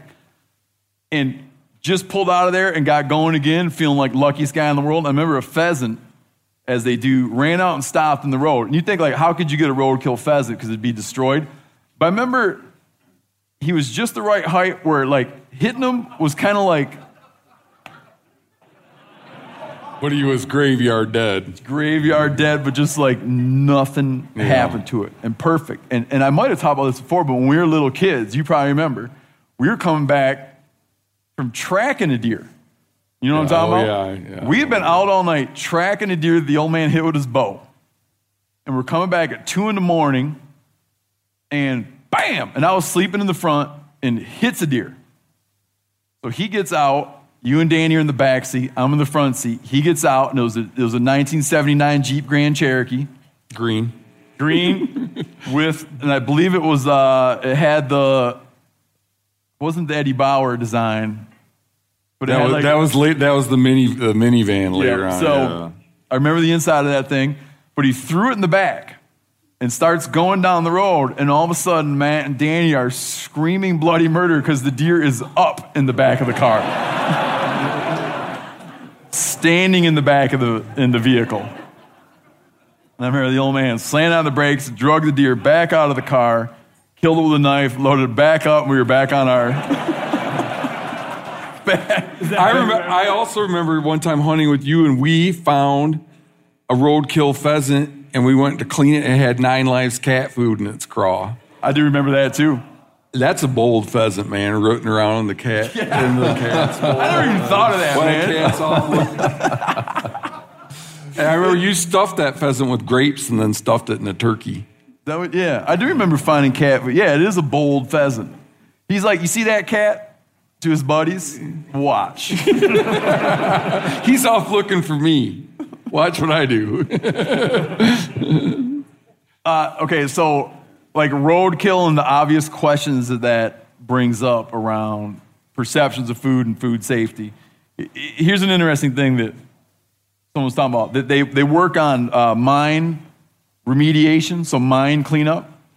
And they work at a mining site where the reason they're there is because of heavy metal soil contamination. And they go there and there's a bunch of morels growing in the mine site. And she was saying, like, I pick the morels and eat them. And I think a lot of people would stumble across it and just be like, sweet, morels, and pick them all and eat them. But she's like, but I know about the contamination, but I eat them anyway. And she brings up this idea, like, do you ever get where you just kind of like, you ever get where you feel like you just know too much about your food? Like, people want to know more, like, they want to be closer to food, know more about it, but you just want to, like, do you ever get where you feel like just all the detail just becomes difficult? And the thing I think about, like, when you're eating halibut meat, okay, when you're eating halibut, when I'm looking at my wife's plate, I see the 6-7 inch long tapeworms. That it's in everyone who's eating halibut is eating them. I see them, but I don't ever say, oh, Katie, you know what that is? And when you're eating bluegill fillets you ever look at a bluegill fillet that's got those little black specks? When you pop that Flavor crystals. What's that? Flavor crystals? It's a little parasite. So you pop that thing in your mouth and you're eating hundreds of parasites, which is another thing I don't point out to people. Because you realize that this is being broadcast, right? Yeah, no, I know. I'm aware of that. All right. But do you know what I'm saying? Like, there's some people who want to know more and more in everything, and some people who are just want to know, like, I just don't need all the detail. Right? Right. Yeah. I'd always want to know. But what's that? I'd always want to know, but like you, there's certain things that I know that I could ruin somebody's dinner if I told them. So I don't know about eating mushrooms off a mine site. Couldn't you get like arsenic poisoning or something? Yeah, so you feel like in that case you'd want to know and then not do it. Yeah. But maybe not. I don't know. What about eating all the worms and all the worms and halibut? Like, you're cognizant of the fact that it's all these worms and halibut. It doesn't bother me at all. Yeah. Did you know Rocket Money can cancel a subscription for you? They'll even alert you when there's been an increase in a subscription price and negotiate rates for you. I can see my subscriptions in one place, and if I see something I don't want, Rocket Money can help me cancel it with just a few taps. You wouldn't believe how many people are paying for subscriptions they don't use. This happened to me. It's annoying. This helps you find it out and get rid of it. Well, Rocket Money is a personal finance app that finds and cancels your unwanted subscriptions and monitors your spending and helps lower your bills so you can grow your savings. Rocket Money has over 5 million users and has saved a total of $500 million in canceled subscriptions, saving members up to $740 a year when using all of the app's features. Stop wasting money on things you don't use. Cancel your unwanted subscriptions by going to rocketmoney.com/meateater. That's rocketmoney.com/meateater. rocketmoney.com/meateater. Hey everybody, I'm talking here about Montana Knife Company from our very own state of Montana.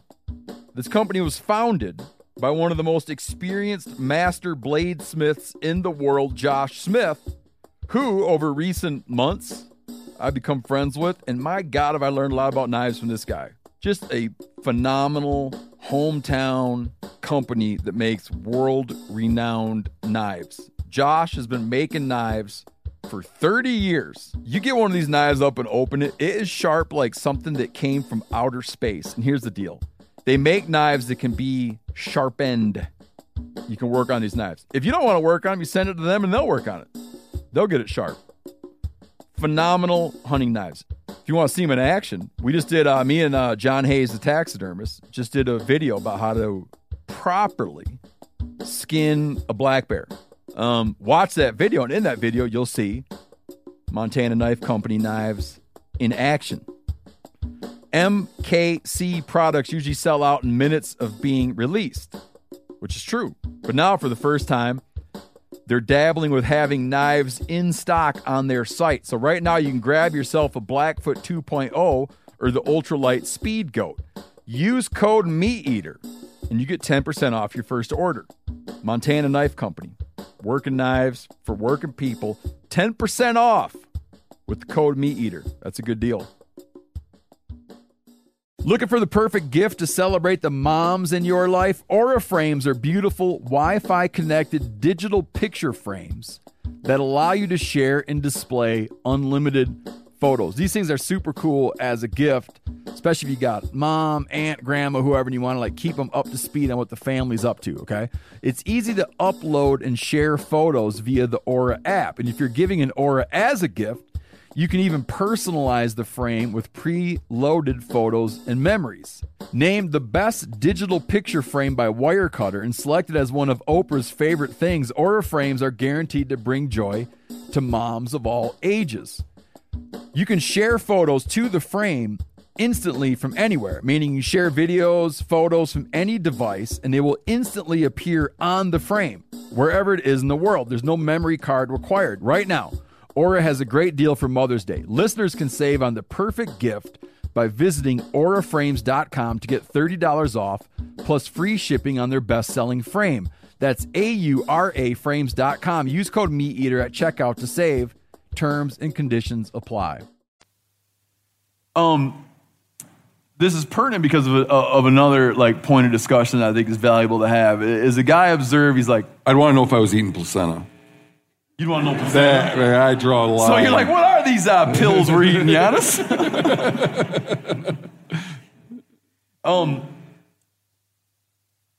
Yeah, it's interesting because there's a guy I communicate with, and he has a little bit of an axe to grind on a thing that he thinks that hunters are becoming guilty of. Is hunters are aware of sort of the national conversation that we're having around food, right? And food awareness and understanding the ramifications of your choices on the global scale about how you eat and what the effects of how you eat are, right? And what's the economy that you're participating in, and that when we kind of are tuned into that.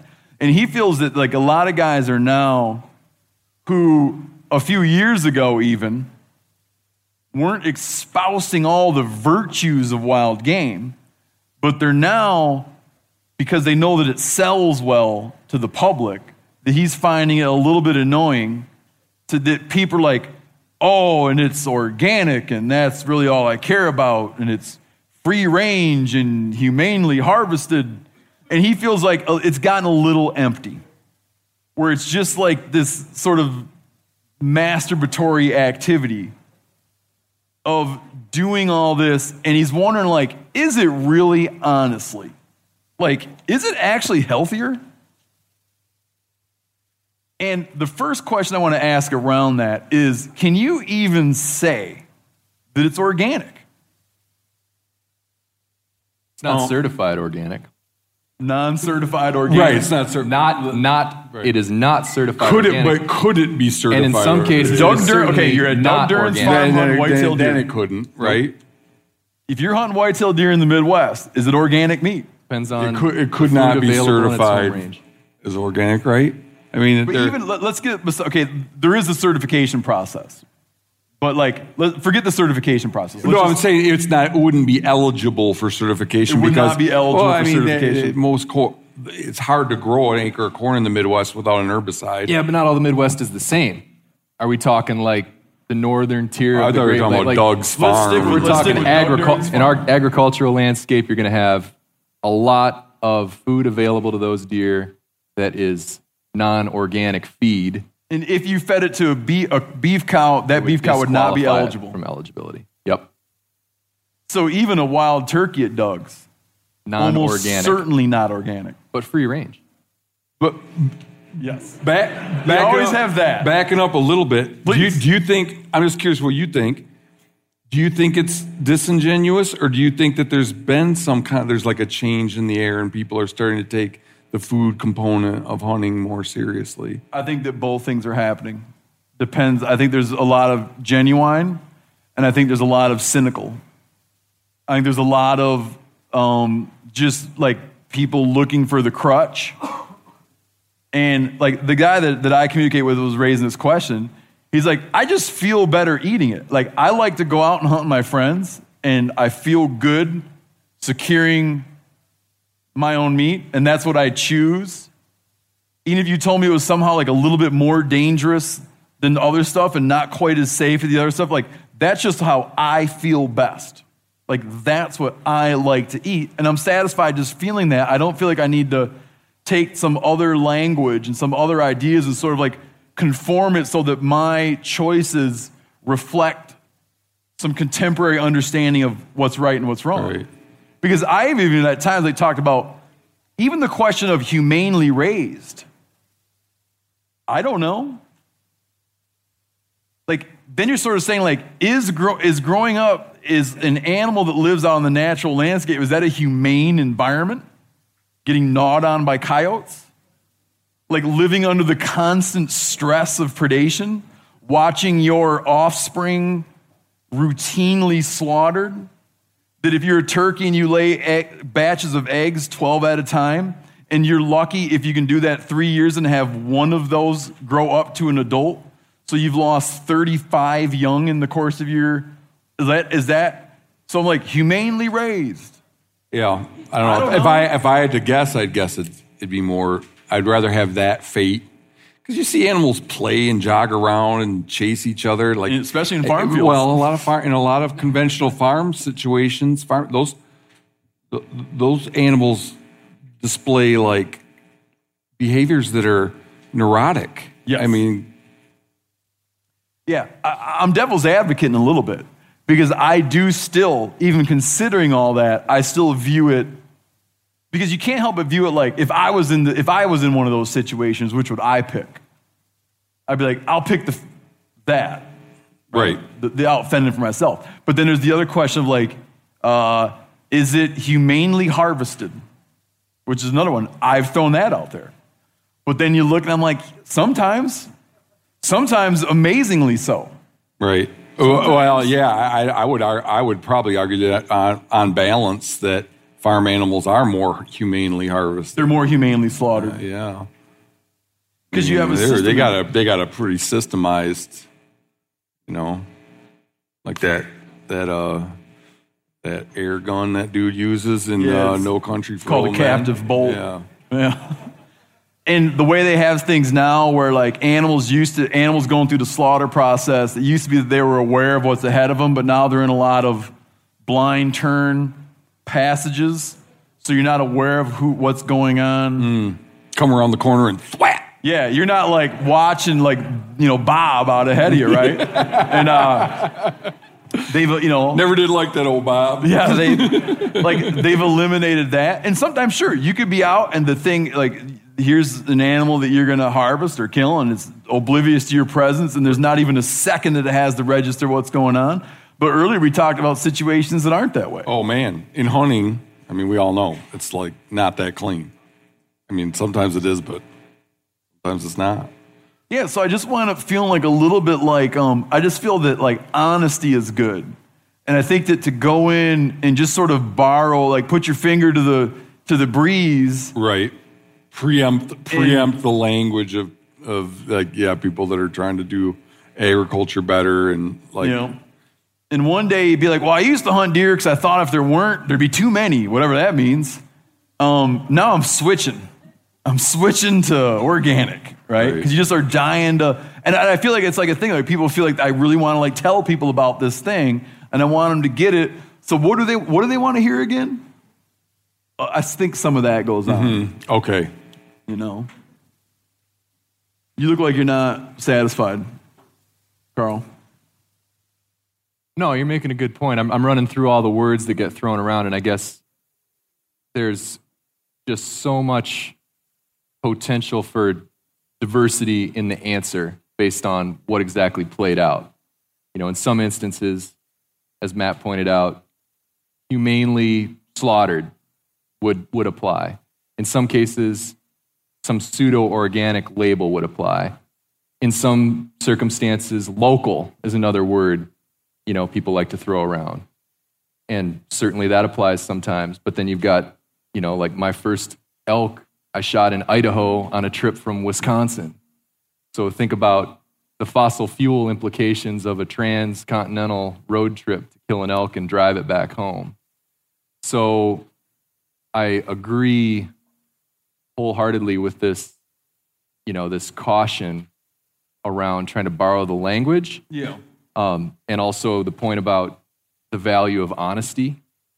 But I think there is very much a growing realization among a large segment of our non-hunting public that there's this opportunity to have more of a connection to where your food's coming from. And maybe that's the that is a powerful connection. Yes, and maybe that's the word. Regardless of what snazzy terms you're able to borrow from Whole Foods, that's a powerful connection. This is food that I have a connection to. And that probably is like unequivocal. You have some connection to that food. Yeah. That's why I was going to bring up, in looking at it, it's a great point. You fly from Montana out to Doug's place, say, and it's not local. It's at Doug's place, so it's not organic. You had to shoot twice, so it wasn't humane. But, I'd be like, but you know what, man? I like being around wild animals. And I went out there and figured out how to do it, and I got it done, and now I got to eat it. And not only that, but the system that we've built in this society that allows these things to occur is actually beneficial to the resource. So I'm feeling pretty good about this steak. Yep.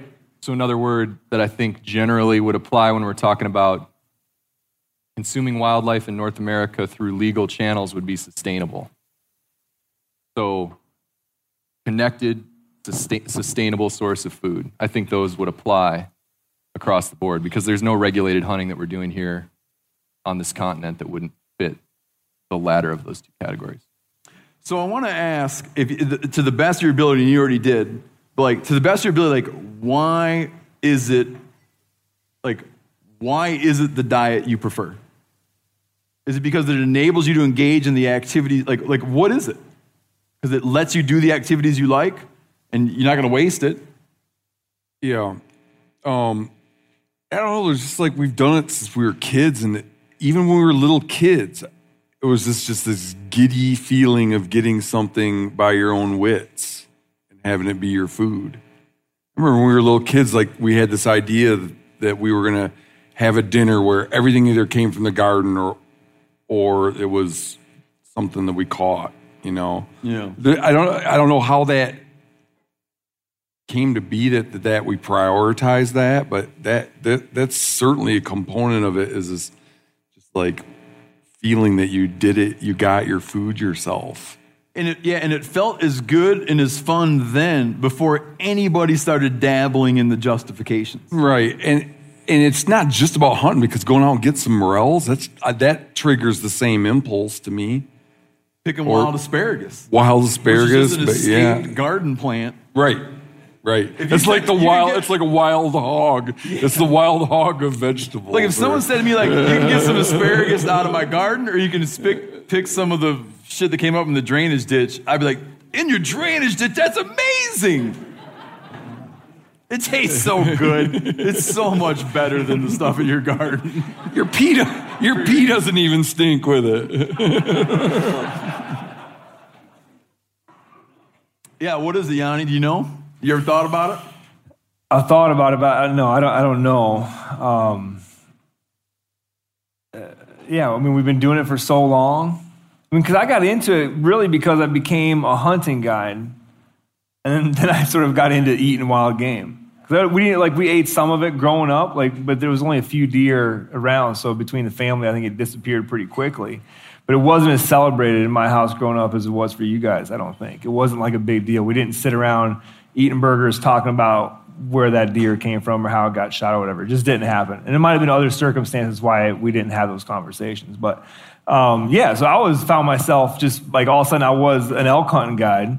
And then I had elk, and next thing you know, we're eating a bunch of elk, and it just naturally happened. And so that's where I am now. I don't know if I really chose to end up there, just, life took me there. And it might take me away from there. There might come a time when I'm not always eating wild game or solely wild game. That's hard to imagine. Really? It is, but I'm just saying. Like you just get all stoved up and too old to get out there anymore? Like you're just too decrepit to go.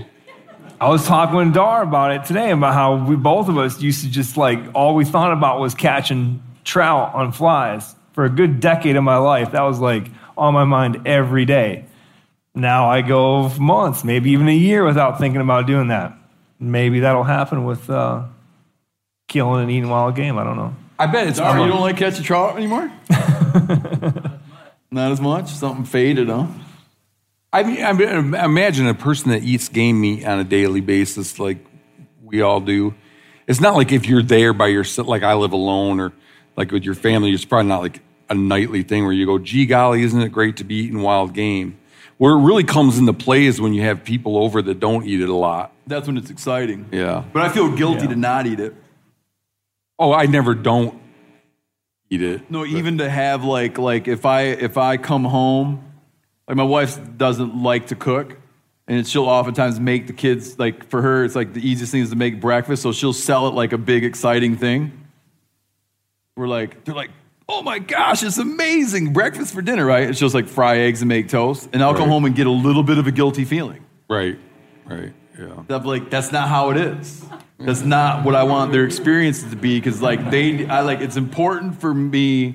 It's important to me. Well, a couple things are important to me. It's important to me that they see me making them dinner, because there's like a little bit of a kind of like something I recognize as sort of like a sacrament or whatever. Like no matter how busy, whatever, it's like important to like that this person takes the time to like serve me something. So it's important they see that, and it's equally important because it's like, here's where this stuff came from. This is the situation. Like we did this, and now this is what we eat. Because it winds up, it just feels like this, that you're taking something that's mundane, but making it like rich and instructional. So in missing out on that, I get like a guilty conscience. The same way when we were kids, I would get a guilty feeling if I didn't go hunting with Dad. That I would wake up and hope to see that it was too windy and rainy. Oh, wow. And then I'd feel bad about hoping that it was too windy and rainy to go sit in a tree in the woods. Oh. And I'd feel like I've said before, I think it's like how some people feel about church. Like you'd feel guilty if you didn't go. I just remember feeling like guilty to let the old man down. So like so much of my life is influenced by feelings of guilt that are difficult to explain to other people. Maybe I just don't have the normal problems that people get guilty about anymore. Like I've just got done doing that kind of stuff, and now I feel guilty about random weird shit. Like my kid's eating eggs at supper time. Anything more to add for me there? Go, Carl. So one of the key determinants in longevity and happiness is an individual's sense of gratitude, right? Like is that right? Yes. A lot of research indicates people who express a high degree of appreciation, recognize the things they have to be grateful for, tend to live a more fulfilling and longer life. Can I interrupt you for a minute? Yeah. Do you have your phone on, Giannis? I don't. Every email that Doug Duran sends. Yes. At the end of Doug Duran's sign-off. A lot of guys like will have some like badass thing they use on their sign-off. Like 45 ACP because it's stupid to shoot twice, right? Doug Duran's is the days when I keep my gratitude higher than my expectations. Right. Yeah. Those are good days. Yeah. Anyways, I'm sorry. No, I feel like we were dogging on how Doug's farm's not organic. No, it's funny you mentioned Doug Duran because he and I were texting today a little bit, and I was texting to express my gratitude, Doug Duran. Like, I want you to just look at this text. This is from today. I want to reiterate my gratitude. Oh, yeah, Doug Duran's response, I'm grateful for all of it too. So what I'm trying to get at here is, and this is a piece of wisdom I picked up from my grandma Alexander, who taught me every day try to find something to be grateful for. He calls it counting your blessing, right? And you could think about that in a religious way. You could think about that in a secular way. But taking stock of the things that we have to be grateful for. And that's the reason that Thanksgiving is like by far my favorite holiday of the year. Getting everybody together, cooking a big meal, having time where you actually just think about how good you've got it. Because every single person in this room and every single person listening to this has a hell of a lot to be thankful for, right?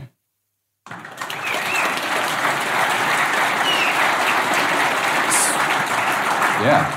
You're all going to live long lives. But there's a lot of people who have a lot to be thankful for that don't recognize it, right? So one of the things that happens when you have this food that you're connected to, I feel like it makes Thanksgiving more than a once a year kind of thing. You have the opportunity to sit down and take stock of all the things you have to be grateful for. And you could think about that in terms of the wildlife resources of the country. I think I do a lot more cooking and service to my family as a result of having this meat that I want to work my way through. Because a piece of it is definitely like, man, my freezer is full. I do want to go hunting next fall. We got to get through all this meat. Yep. It's not like a chore, but it's this like, it's like the sand in the hourglass, right? Like I got to get that sand going through the hourglass such that when August or September rolls around, I've got some space in the freezer because I want to go hunting again. So there's a piece of that, but really it's this idea of the celebration and the gratitude. And just a little story, and I'll counter just a little bit what you were saying about other people coming into your home, Matt, where you were saying like being able to share it with other people is a big thing. I agree that that's a big thing, but something happened at our dinner table recently where it was just my wife, our daughter, and me. And we have taken my grandma Alexander's tradition of the gratitude exercise and also stolen your best, worst, weirdest exercise for our dinner table. We talk about what's your best, what's your worst, what's your weirdest, what's something you're grateful for. And it's a way to like have a dinner conversation because my wife and I are trying to make the family dinner like a sacred thing. We're trying to carve time out and make it like we're sitting here, we're having a meal together. Going to be our nightly tradition, right? And we got this daughter who's going to be 4 in August.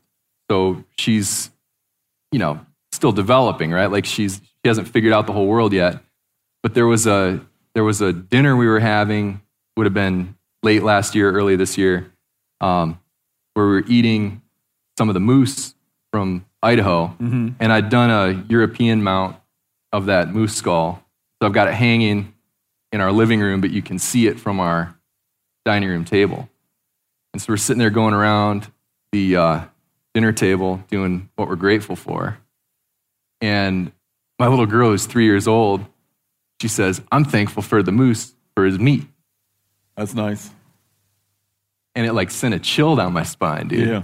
To have this little person who's still trying to figure things out acknowledge that there's this way in the 21st century for us as a family to be gathered around this sacred Thanksgiving meal that was happening in December or January, and having her at that age understanding that there's this thing to be grateful for, which is this remaining wildness that we have in this country. Yeah. And given what I do professionally, having my career dedicated to the conservation cause, and then having this little person be like, man, I'm grateful that moose did something so that we can have this dinner. And I feel like my family is a better place. Our country is a better place. And portions of the world, at least, are a better place because people are experiencing that kind of deep personal connection and gratitude. And we're going to live longer as a result. Yeah. The family meal thing is something that I push really heavy. And not long ago, I took my 8-year-old in for his checkup, like his 8-year checkup. And they give you a questionnaire. And one of the questions, like right off the top, was like, do you have guns in the home? And I'm like, oh man, where's this going, But then if it's yes, it allows you to go to the next box, which is, do you keep them secured? The next question is, do you have family dinner time? I remember thinking, I like this son of a bitch that wrote this thing, man. It's like, keep your guns secured, have family dinner. Got one last one. And you guys can hit any concluders or not. And this is just a guy that wrote in, and I can just feel his pain, his short, clean sentences. He says, I missed a beauty of a Tom this morning on my first ever turkey hunt. Missed. 12 gauge, full choke, long beard. Will I ever get over it? Nope. And I'm telling you what, man, I remember the first year we just finished our 100th episode of Meat Eater, the TV show. Nice. Made 100 of them. And however long that takes, right? The first ever season we did, and one of the first hunts of the first ever season we made, I missed a very big blacktail, Sitka blacktail, the likes of which I have not seen since. I'm starting to come to terms with it.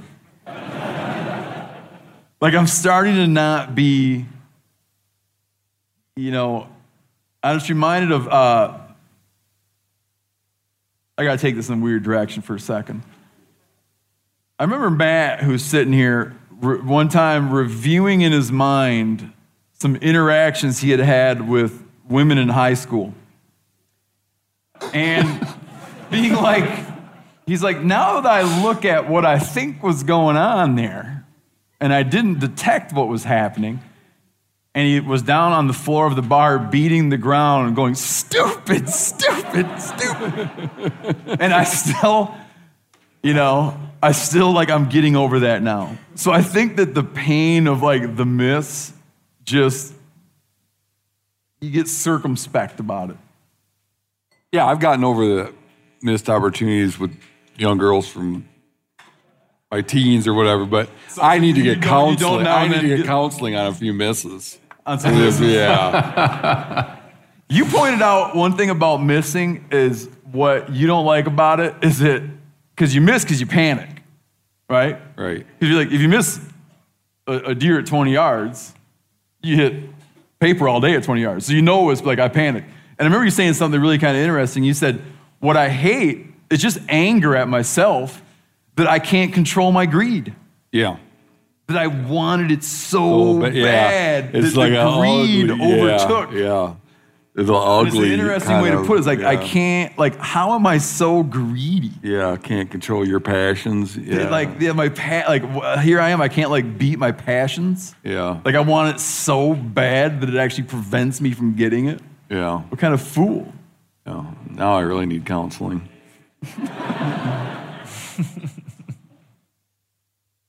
He'll get over it because turkey season's it's gonna be here again in 6-7 months. Yeah, you get lots of opportunities. Yeah, because like the turkeys, they're so hard to tell apart that you don't have that burned image, right?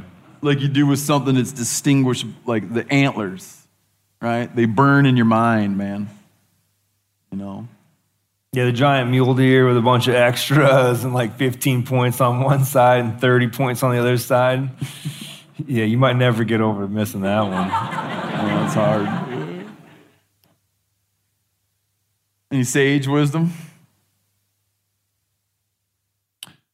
I think, so a couple thoughts. First off, don't hang your head because it happens to everybody.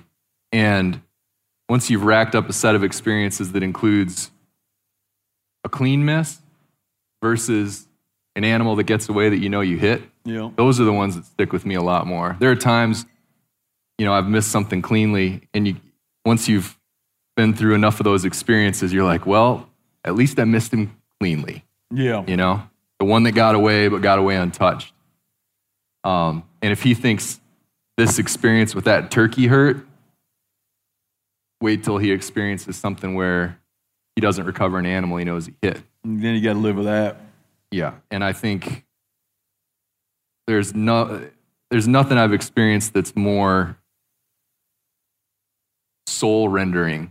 Like to the point that, like, what am I even doing out here sometimes? It's the lowest you can feel, I think. Yeah, I've felt like there's, like you feel like I've walked out of the woods feeling like I am done with this. Yeah. So so the bird got away. Hopefully the bird's fine. He's shooting a full choke. Chances are at close range with a full choke, either the turkey's dead or the turkey's untouched. Doesn't mention that he sees feathers flying or anything like that, so take solace in the fact that tom is out there to hunt another day. There's one piece of it. I wonder if it walked past him off the roost without him calling. I want to give him a piece of practical advice. I guarantee he sailed it over the top of its head. Yeah. Because he's aiming at its head, not its waddles. Yeah. I hate to rub salt in his wound, but I was thinking about this the other day. I've never missed a turkey. You were with me. I've never missed one. I had one fly off. Like you rolled him and he got up and flew? And he got up and pitched off a mountainside and was gone as gone. I mean, there wasn't even you couldn't even have envisioned like going over to have a look. He was just, that felt bad. Any final little things? Anything you wanted to wedge in there thinking about this and never got a chance to wedge it in there? No, it's great to be here. This is a really good guy. I like the conversations you guys are having. It's good to be involved. It's good to see everybody coming out for these things. And there's nothing you're like, man, I wish he would have. No, I'm sated. I feel like I've spoken my piece. No hanging chads or anything. Nice. The hanging chad reference. I like it. Yanni, you good? Yeah. There's nothing you want to lay out there. Just like a totally like, do vegans drink milk? Breast milk, right? Nothing. No. I was going to use my 10 seconds because I know we're short on time just to remind everybody that we're going to set up some space here to do some book signing, and then we're going to have a couple lines, and the awesome help here at the Improv is going to help you guys make a nice line to do some book signing and pictures. Yeah, let's hear it for everyone that works at the Improv, man. These guys have been great.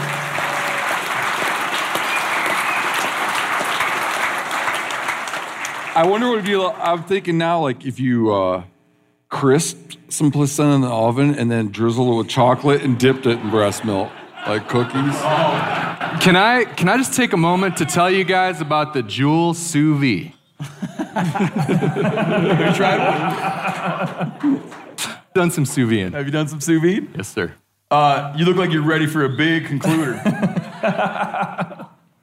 I'm not going to read this to you, but I do want to point a couple things out as a concluder. Yeah, that's fine. So I've got the 2016 National Survey on Fishing, Hunting, and Wildlife Associated Recreation, which was the results of which were released late in 2017. This is the report that touches on the decline in hunting participation that I've been hearing a lot about in the news. Of which I have many questions about. Of which you have many questions about. Would you like me to answer one of your questions that I know has been on your mind? No. About this report? No. Okay, just stick with the concluder.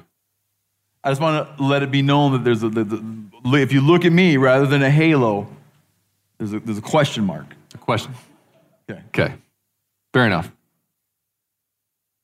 If you look at the percentage of Americans who are participating in hunting in particular, based on the change between the 2011 and the 2016 data, and this is a survey conducted every 5 years, we have experienced a fairly substantial decline in hunting participation.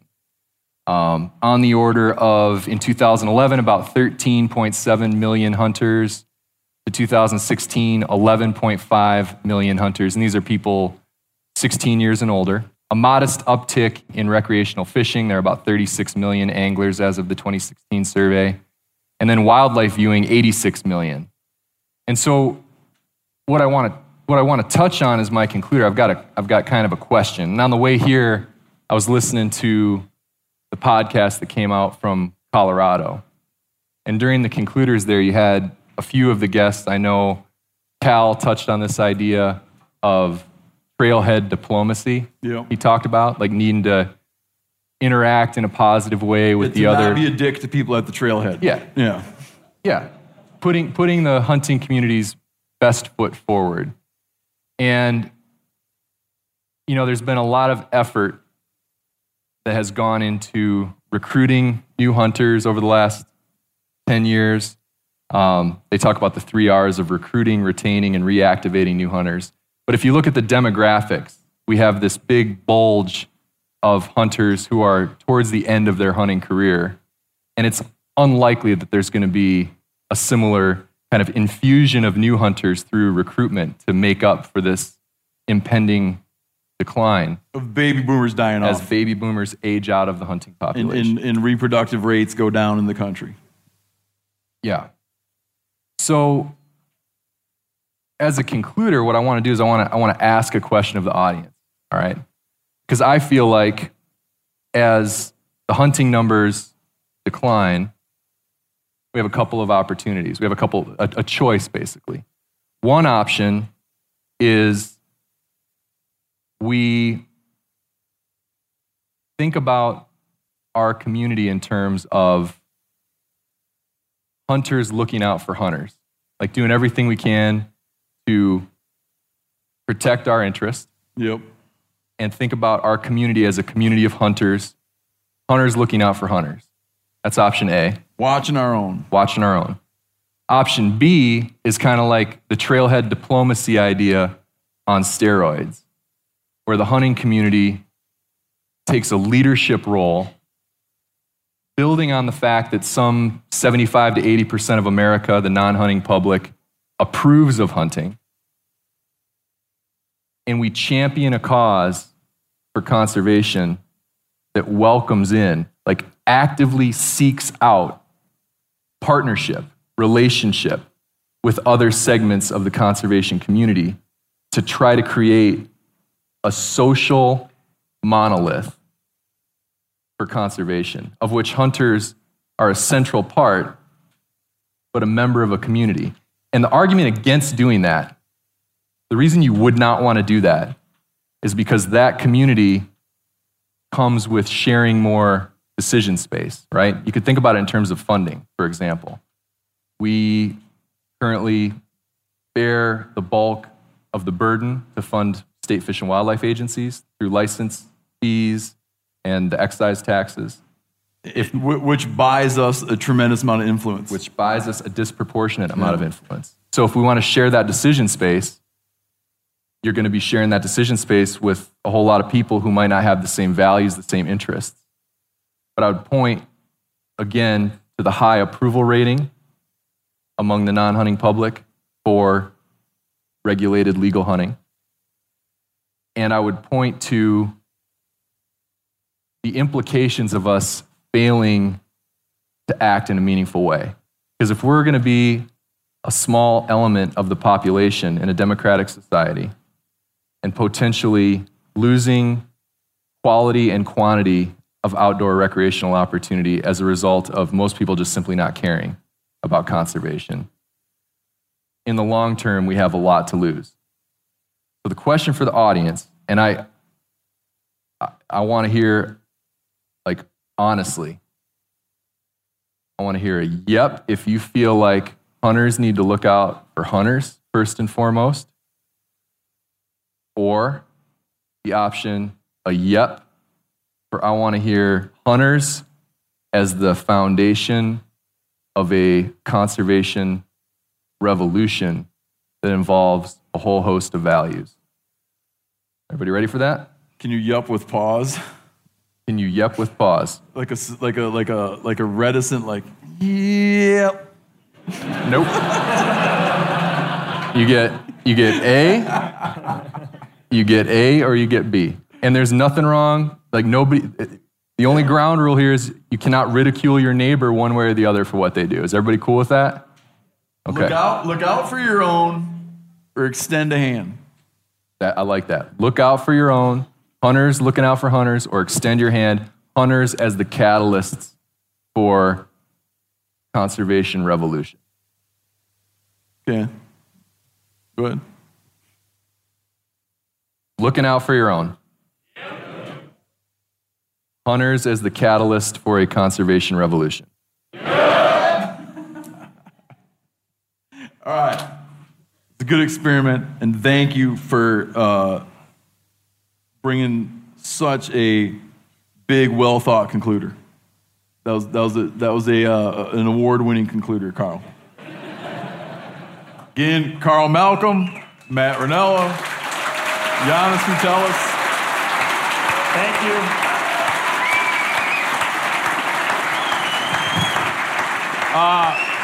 Couple things. I want to let 1 minute, because you had a thing you wanted to add. No, a couple quick things. Out front, we have long ago, a buddy of mine, not long ago, this spring, a buddy of mine was talking about a turkey he killed, how the turkey was ripping some gobbles, and it was a real cold morning, and every time he'd rip a gobble, a steam cloud would come out of his mouth. And I observed that if I was a painter, that's the first thing I would paint. So a podcast listener made us the steam-breathing power gobbler, and check out the posters out front. We got our Genuine Blouch shirts out front. And there was some other note. Sorry. That's long. Wasn't there a thing that we decided that you were going to say? No. I forgot. There was some throwing of some hats, I recall. Oh, that? There wasn't a thing like I said, that's your job after. Yeah, I already did it as part of my concluder to you did? help everybody, yeah. Oh, yeah. And we'll come up front to sign stuff and do some pictures and hang out until they say it's time to go home. So thanks a lot, guys. Appreciate it again. Thank you.